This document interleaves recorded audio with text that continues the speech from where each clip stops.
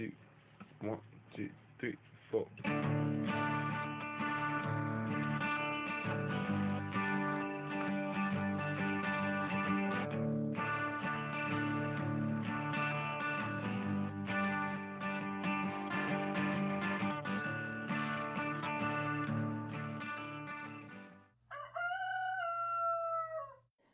Hey y'all, this is Seba, the Southern Fried Witch.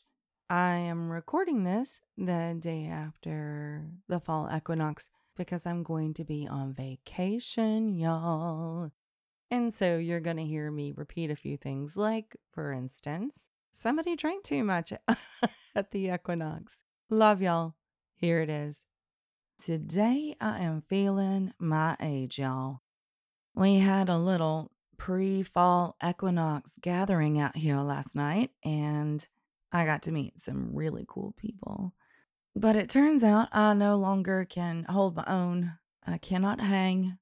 Someone brought some damn fine sangria and may have had a little bit too much of that and stayed up a little too late and breathed in just a little too much campfire smoke. So I'm suffering. And I do see that the month is upon us right here. We're almost there to October 1st. And of course, in traditional fashion for me, I've overextended myself and booked myself in about, oh, I don't know, 5 different directions all at once. Y'all excuse the scratchy nature of my voice. This is the best I can do this week. Anyhow, right in the middle of this, I've had, well, an issue crop up outside with my chickens, and I know it doesn't seem like it's going to relate, but it's going to relate. So here we go. Years ago, before that really horrible farmer intentionally gave us Marek's disease, which is a deadly disease for chickens, and some survive it, but I digress. Years ago, just a few, I thought I was going to start raising Seramas. I love all things tiny. I love miniature things and already was into bantam chickens. They're just darling. They're just so sweet. And I thought, well, let's go to Seramas because they're really tiny, manageable, and I was very, very good at hatching out baby chicks. I don't know how much y'all know about hatching, but my hatch rate was over 90% for over 2 years, and that's almost unheard of. Even if they got stuck in the shell, those ones that they will say, just leave them and they're not going to make it anyway. Yeah, I helped them make it. So I thought this will be great. I mean, everybody wants a Serama. They lay an egg almost every single stinking day of their life, and they're wonderful to keep because you don't need a lot of space.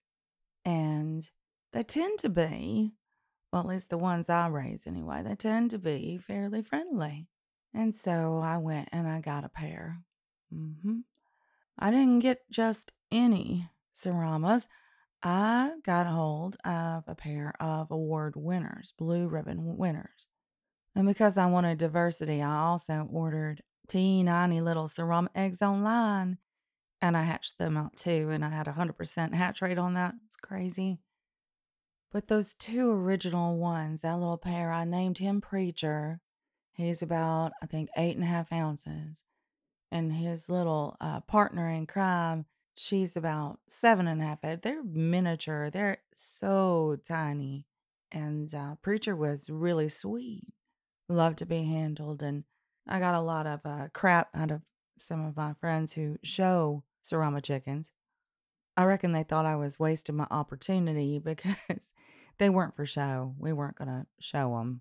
There's too much risk out there for catching disease. And until this time, I'd been just crazy safe about everything I did until I made that one mistake that I don't feel like getting into today. But I love Preacher and I love his wife. And I think I was just really, really busy that winter. And so I didn't notice. They have a sweet little chicken coop that is cuddled up against our house. And in fact, is built on right there at the back of our chimney. And we have a wood burning stove, and this is a stone exterior chimney. So it has a lot of residual heat. which even in the deep south, the Sarama needs because they are not from here. They are from Malaysia and they get cold really easily. And so when his little woman started staying more in her coop area, and she would still come down and get food, but she was starting to stay up there all the time. And yeah, I do know about chickens and I know what that usually means, but we were in the middle of, I think it was January.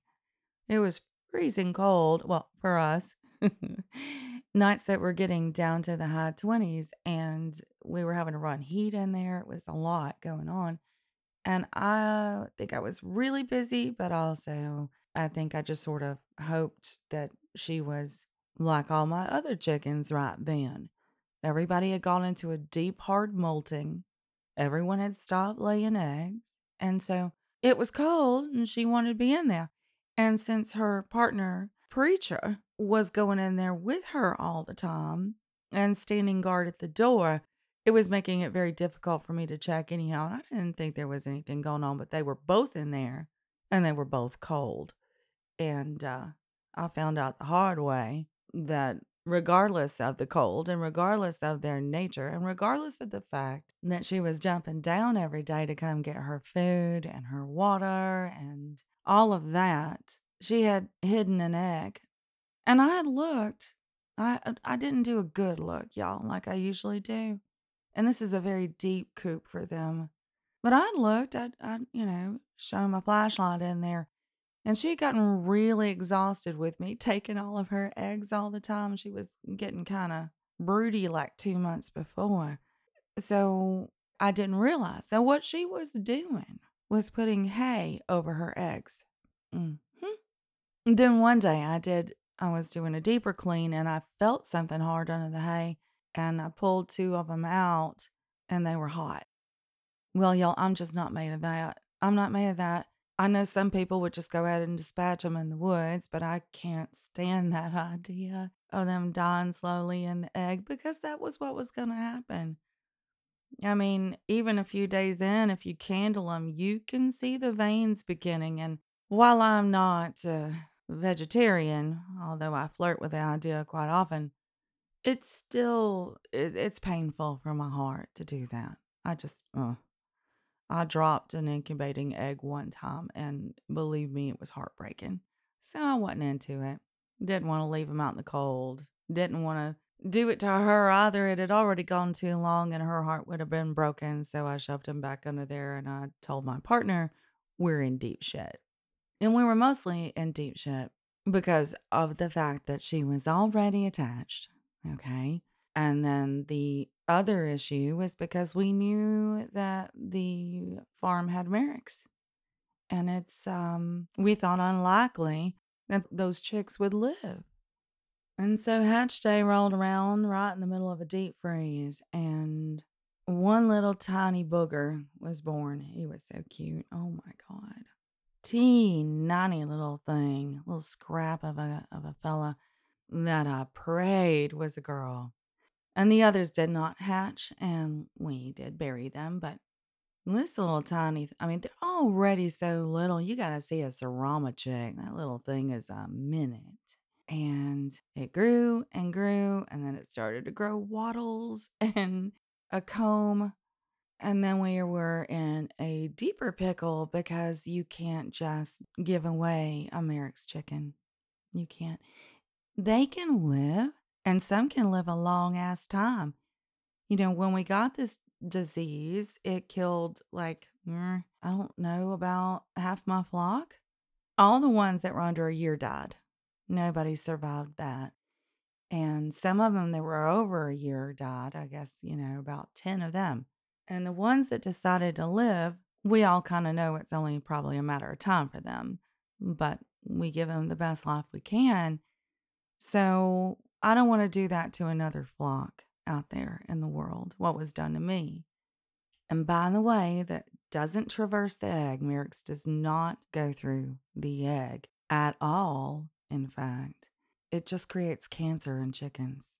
And that's a very long story to tell you that you're not supposed to have two roosters in a cage like that. Not with only one female. And so we didn't know what to do. If he'd been a girl, he could have stayed. It would all been fine. If we had room to have a pet, I suppose it would have been fine. But because he was also a Sarama, I mean, you can't just leave those outside, honey. They're only a little bit bigger than a blue jay, you know. A hawk is twice its size. So we understood that the only thing we could do is try to find somebody who wanted a pet rooster or a farm who already had Merrick's disease, which we do learn to manage, and we could find neither. And so day after day, this young fella grew up out there. It's been a couple of years. His daddy would crow and he would crow. And his daddy get a little mad at him, come chase him around the coop a couple of times. But as long as that little boy would get back up on his perch and hush on up, his daddy would be like, that's fine. And so what I'm trying to tell you is I thought the problem was resolved. After all, no one had outright tried to kill each other. A little chase here and there, but that's not necessarily that bad of an issue. And Daddy was making sure that the son didn't take a ride on Mama. So altogether, I don't know, I think I got lulled into some kind of complacency here. I didn't want to put him down. I couldn't rehome him. There was just nowhere to go with this except where it was, and I was hoping things wouldn't get any worse. I also knew that I couldn't have any more babies. So there's that. And I just suppose that the natural immunity that the mom had gathered, I've read about this happening, really helped that baby. We also gave him his vaccine. I guess 2 days after we saw his tiny little nugget ass pop out. And we've gotten very good at giving those kind of vaccines, even on itty tiny little birds. So he lived. And a couple of days ago, the dam broke. Now we have to do something that's going to be very hard. I haven't done it yet. I'm still looking around trying to find somebody who would like to rehome him, knowing his condition is very contagious to other chickens. So can't go to a farm that has a chicken. And I'm trying, but we're running out of time on it. We are, so we may have to have a little night-night at the vet. My partner found Preacher laying on his side, looking kind of done for and bloody. And his son was on top of him and still trying to go at that. He was going to kill him. He was going to kill him. I guess he finally got the balls to do it. And LOL. And it was heartbreaking, but if my partner hadn't gotten out there right then, it was over. But I know chickens, and I know that they can look okay one day and the next day be gone. So I said, let's wait a couple of days. I get that somebody has to go, but the truth is that she can't be alone. Then she will go absolutely mad. Chickens are social. And she's a special breed, and we can't just, throw her in with big... Anyway. So for the last 2 days, we have had that beautiful show. He's a show boy. He really is. Beautiful boy in a cage inside of the coop. And that's no life. That's no life. And we've had him in there just to see if Daddy's going to be okay. Daddy does look okay. He has a torn comb, but he's walking, he's talking, and he's crowing. So that leaves us with having to dispatch his progeny there. And there's nothing we can do about it. And don't at me. I can't think of anything else to do. So, and no, I can't eat him. He's like a chicken nugget. So no, they're not for food. Friends, not food, right, Nemo? Still trying to work that out, and I want y'all to hear me that I am struggling emotionally about it, but our hands are sort of tied. And I know most folks would say, well, just take him out to the woods and be done with it. But, a couple things. I don't want him to be eaten alive. That sounds horrible. And I don't want him to be scared. I found a vet is extraordinarily expensive, and that's usually the way we go. Give him a little night-night shot, and we're out. Yeah, I know. We are not that great at chicken farming. We are too soft, y'all. We are too soft. And I know you're probably going, well, what the hell does that have to do with magic or living or anything? Oh, honey, so much. It's been years and years, and they have been wonderful since I've had to do anything in the way of a cull. hmm But I'm not talking about chickens. One of the worst things in the world for me is to see that somebody within my circle of friends or whatever is injuring and hurting and destroying the safety and peace and growth of another person within that same circle. And I've been known to let things rock on too long. I have way too long, mostly because I'm a bit of a softie. I don't know if y'all figured that out yet. And here's the thing, until I'm not, I don't know, is that an Aries thing? I don't know, but it kind of feels like it might be. I've had so many, I think I've said it before on the podcast. I've had so many friends and loved ones tell me that I'm a bit confusing because I will let someone step over me and on me, and I'll have a line drawn in the sand and I will point it out and go, all right, now that's my line in the sand. And then they'll step over it and I'll be like, listen, and I'll give them a good chewing out and a good talking to because I don't know. I just assume they'll eventually respect me. And then I'll back up a little bit and I'll do another line. I'm like, okay, now, do you understand me? And they're like, yeah, I won't ever do it again. And then they'll step over it again and keep on coming and keep on coming. And I don't know if I just am a spider at heart, but I keep on backing up until they're all the way in the middle of the house. And when they're in the house, they're done. Of course, I don't absorb them. I just fling them. I just fling them as far as I can fling them. And they are never allowed ever to speak to me again. Isn't that crazy? Why am I like that? The truth is I don't like that I'm like that. And so it's one of the things that I want to work on for the coming year. But see, it's like, okay, does that mean that I just ditch somebody after the second offense? And I guess it does. Ugh. It makes me feel like I'm being a real mean witch, and I don't want to be. But I don't know. I also don't want to go through this shit ever again because, well, I've had witches come into my life that I have loved, cared for, and allowed them, well, allowed, but stood by while other people were saying that they were cruel to them or shitty to them. And I'll, go ask them and be like, is that true? Oh no, I love you so much. I've had a lot of situations in which someone I've allowed to come into my life, or even those little surprise someones that come into my life, and I kind of get comfortable with them and let them kind of stay there like that little baby rooster, hoping that it won't go the way everything in my witchy nature is telling me that shit's gonna go.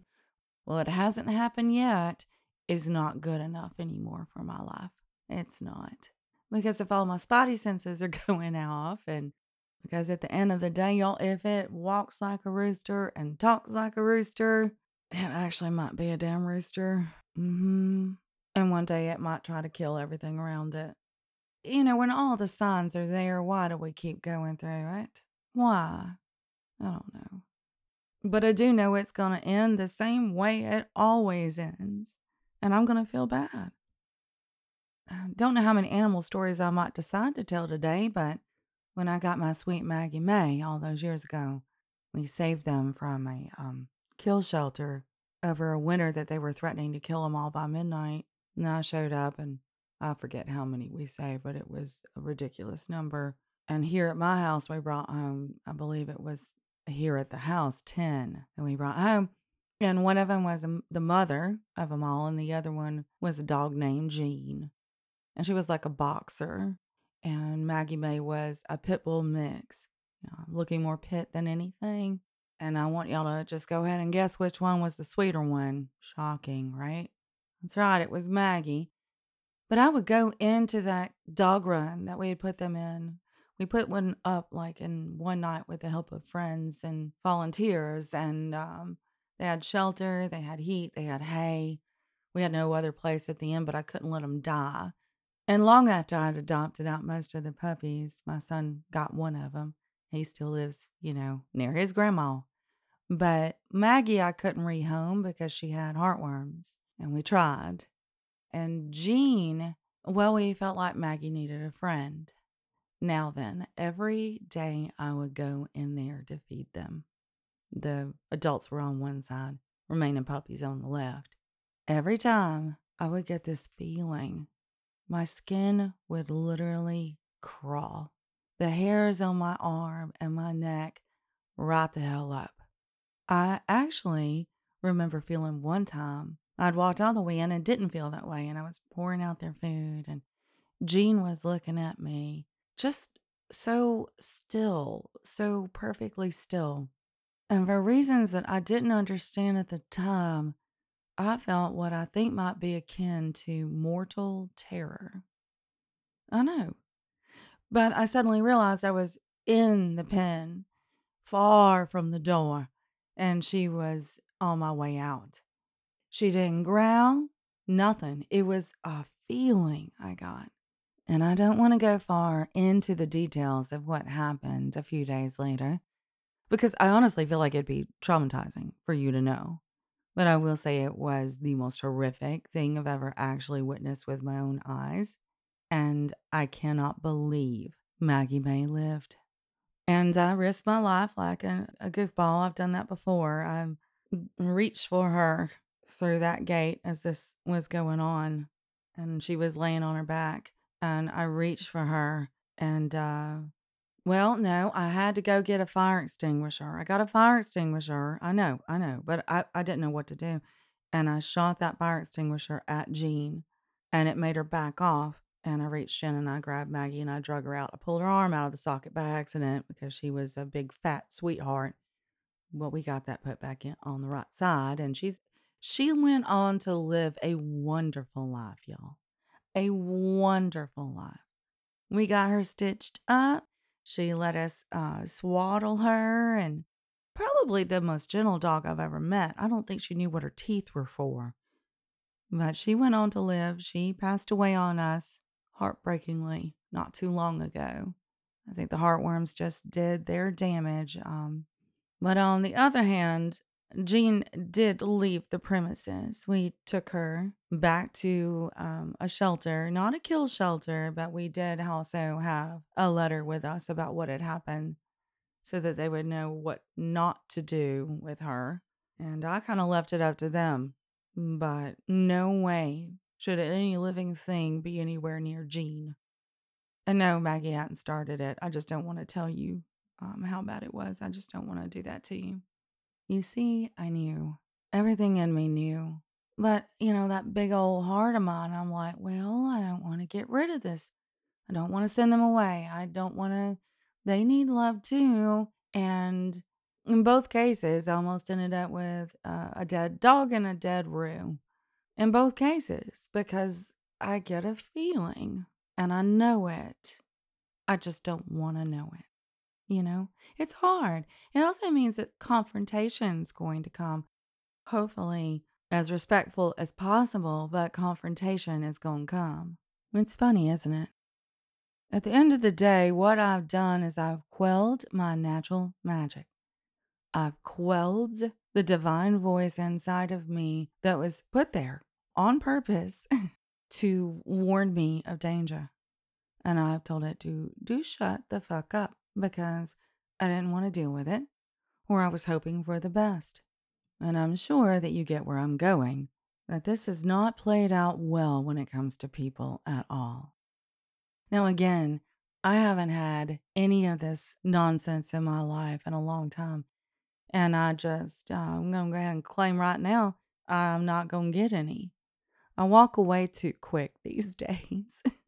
And I maybe actually do, walk away a little too quick on deep connections. And, one of those people that can love a little too easily and a little too quickly, and it can get me in a lot of trouble. And that's something I think I finally dealt with in my 50s. I wasn't that great about it in my 40s, though, I will warn you right now. Not at all. But now it's a little bit easier. If that little thing, if that little flag starts to come up, I like to grab that a lot earlier than I used to. Save myself a little pain. I think I've told y'all before that my partner was a bouncer when I met him. Yep. I had not dated and I don't know when. I think I dated one time in 13 years, and it was a short-lived little 2-month jaunt. So when I met him, it was just bam, and I was done. Didn't even care he was a bouncer. And in fact, it almost was a relief because I was an academic and I was getting very bored of academic talk. I could do that all day long. I wanted something different. Anyhow, he would tell me, I'd come down there to the bar, and it was a really cool, crunchy bar, y'all. Oh my God, it was so cool. Especially in a college town, that's hard to find. But the frat boys and the sorority girls didn't tend to go slumming too much over there. So we enjoyed it. It was like, do stay out anyway. It feels good here. You'd find more people there with tattoos, but you'd also find the occasional older person. I had a lot of friends there. I knew a lot of folks. And I would come and sit with him. I had this summer off of work, so worked out. And I would sit there in the evening so I could be, near him. We were falling in love. You know how that goes. And he would say, honey, you do not know how different they act the moment you walk out the door. And he wasn't talking about like one or two people. He was talking about everyone I sat with, everyone I stood and spoke to. I walked away and apparently they were all asshats. Or they just were not the same as they were when they were around me. And I wouldn't believe him about that for years. I found out differently later, but let me share with you a few of the warning signs I've seen in my life. Is that okay? I haven't done any research for this episode and I'm talking cold. So it's all coming from my memory. I have no idea what all I'm going to say. But I think that, the first thing that comes to mind is someone who flatters you a little too much. You know what I mean? One of the warning signs I missed a lot was that one with my partner. Not with him. We're not doing that today. But if someone was a certain way around only me and then was a whole different person somewhere else, and there wasn't any way to reconcile the two, then someone may be, faking you out. Yeah. For whatever weird, messed up reason they've got, they may be faking you out, pretending there's something they're not. I don't know what they need or what they think they want. It's still not authentic. I would rather have someone who is absolutely who they are, and that might be sometimes grumpy. That might be sometimes even needy. We'll get to that one though. But whatever they are, as long as they were respectful to me and my circle and my home and my animals, I would rather have that. And then we've got the age-old one. You just got to count on it, y'all. I had someone very close in my coven, very, very, very close, who would speak horribly about me in a different circle and didn't think it was all getting back to me all the time. I let that rock on about 2 more years. I guess it hurt my feelings so much that I didn't want to confront him, and I didn't want it to be true. I should have walked. I should have walked immediately. I should have never looked back. Ugh, what we do. Oh my God. Let's see, what else? The needy thing, I might as well address it because it's right there. I think in a very close relationship, I am occasionally needy. Aren't we all? I mean, at some point or some juncture, if something horrible happens to us or we're going through a thing. But if the conversation is always about them, if they never ask you how you are and give you that same space back, you might be in a very unhealthy relationship. I mean, sometimes that, you don't want to keep like a little log of it and go, okay, check. Now 30 minutes for me, check. But You know it when you see it. You know it when it's just become all about them and you're still there because you love them. You love them. You can love them somewhere else, honey, because if they're not giving you something too, you're being used. And they don't even know it half the time. Other half the time they do. So there's that needy issue, right? There's another one. I had someone in my life that, when I wasn't looking, hurt my animals. No, I don't mean that she did something horribly sadistic until the last thing, which actually was sort of the straw that broke the camel's back. But something about it, Spidey senses, again, didn't feel right. And there were things I had noticed all the way up to that, y'all. I had a very old cat, and I do mean old, crotchety cat. I kept her in another room. She was very sweet and didn't like to be touched anymore, except by me. And this person walked into my kitchen during an event, and the cat was standing over by the counter. By the way, it wasn't an open event. She wasn't supposed to be in my kitchen. And I walked in behind her. I'm like, oh, and she was like, oh, I was just looking for whatever. And I said, well, okay, let me help you out. And she decided to walk to the counter and the cat was in her way. So she just kicked my cat out of the way. And I said, whoa, she's old. Don't do that. She's like, oh, I'm sorry. I didn't mean it to come off so aggressive. What the hell was wrong with me? Why'd I let that go? I heard that she held one of my cats up by their scruff. What the hell? No. These are not things you let go, right? No, it's psychotic. So it all reminds me of I was living in Georgia. I was working at HBCU there as a professor, and I was there for like 1 year. And I invited this woman who was a professor over there over to my home.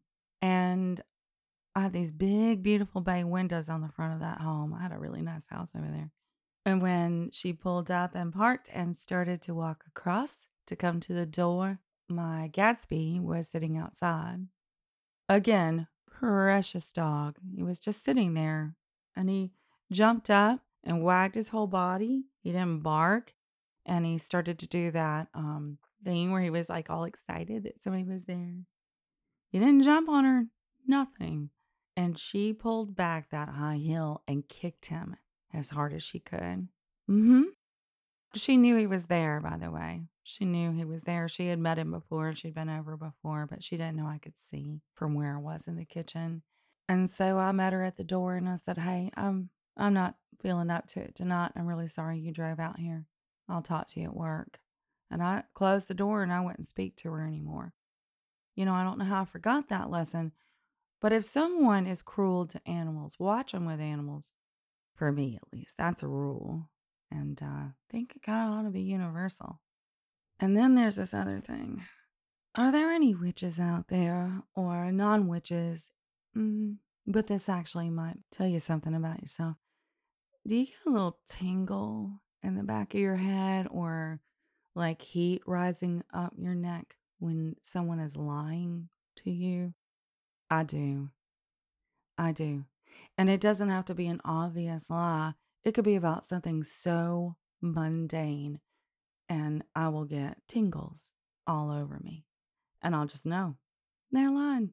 Sometimes I just get that they're lying voice in my head, and I may nod, especially like if you're at a faculty meeting or something. And let it go. But if they are in a relationship with you, or want to be, or want to be your friend, and we're not trusting that little tingly feeling that we're getting, well, eventually we'll find out what the lie was.